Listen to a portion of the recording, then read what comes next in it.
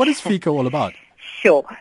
Well, Financial Intelligence Center Act, was introduced by government to combat money laundering and terrorist financing activities, corruption, tax evasion, crimes along those lines. And it's essential and important because every financial institution, irrespective of whether they're banks or whether they're anybody else dealing with financial services, needs to know exactly who it is that they're doing business with.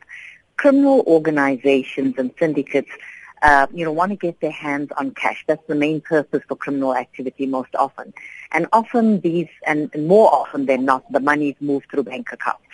And in order for governments and for law enforcement to be able to deal with this, they need to know whose accounts these monies are going through, as an example.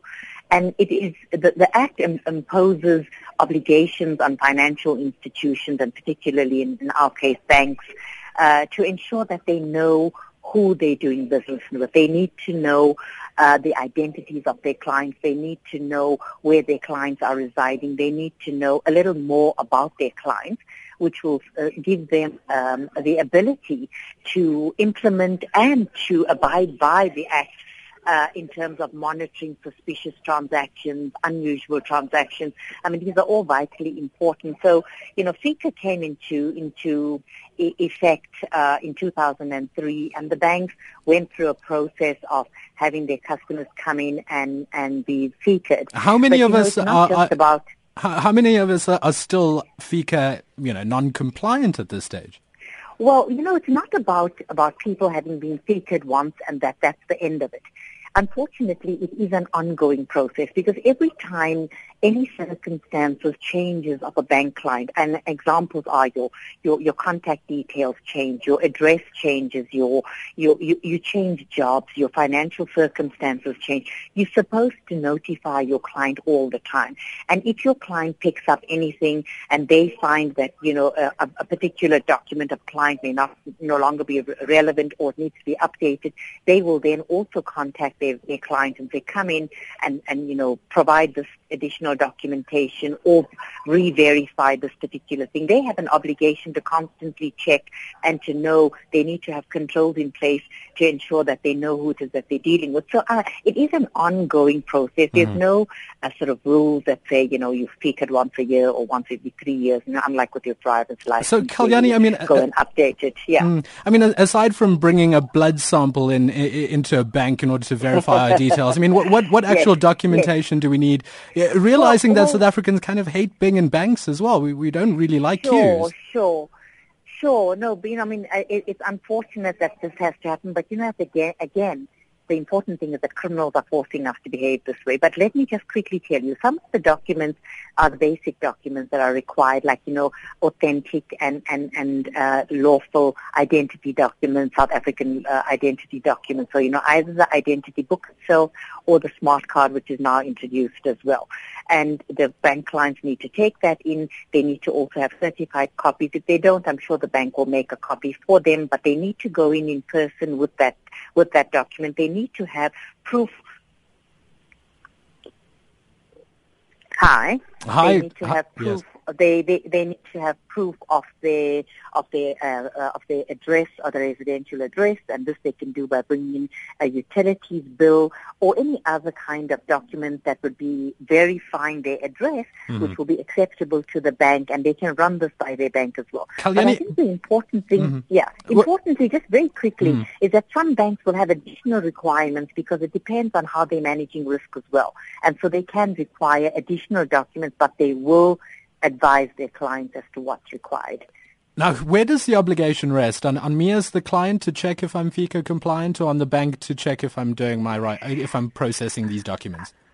I think now the important thing is it's actually a dual responsibility. But for now, and the way a bank customer can deal with it the best way is contact your bank if you've not updated your bank with your current contact details. That's the first thing to do. If you suspect that your bank may not have your current contact details, you need to urgently contact your bank either via the call center or your relationship manager and update your contact details. The rest of it will be up to the bank. The bank is going through this process of auditing all of their clients. If they find that a particular client is not FICA-compliant or something has changed and they require further verification, the bank will send a communication to their client to say, please come in, we need to go through the FICA process with you, and they'll tell you by when you need to come in. Our appeal to bank customers is update your contact details if you believe it's not updated or you think it's not, do it either way. Wait for this communication from your bank, and when you do get it, very importantly, respond as quick as possible. Customers should not mix this up with phishing communications where people and perpetrators may want to use this call that we're making to bank customers. You want to use this platform to commit crimes as well. We're saying don't provide information via this communications that you're receiving. The bank will say, come in and do this. Don't click on links. Don't provide banking information. Don't provide your bank account numbers, PIN codes, passwords, or anything, because you won't be asked to do that. You'll be asked to come in if the bank needs to verify. And when you're asked to come in, they'll tell you what's required. Make sure that you go in and do it, because if you don't, unfortunately, as a last resort, and the banks are actually forced to do this, they would freeze those accounts because they actually want to comply, and if they can't, they're going to do this because they actually stand subject to being imposed with further serious fines as well. Kalyani, before we let you go, we are running out of time, so very briefly, if you can. I mean, what's the purpose of all of it? Does this information then get handed over to state security, to the NIA? I mean, does it have any connection to that? Not at all. This information actually stays with your bank so that the bank actually knows who it is that they're doing business with. But when an investigation needs to be done, if there's any suspicious transaction and an investigation needs to be done, whether via the Financial Intelligence Center, whether via a referral from the South African Reserve Bank, or, eventually it will go to law enforcement. But when these investigations are done, it then enables the investigators, whether forensic or normal financial investigation, to be able to have access to information about who the people are or whose account this is, whether it's an organization, whether it's a business, whether it's a trust.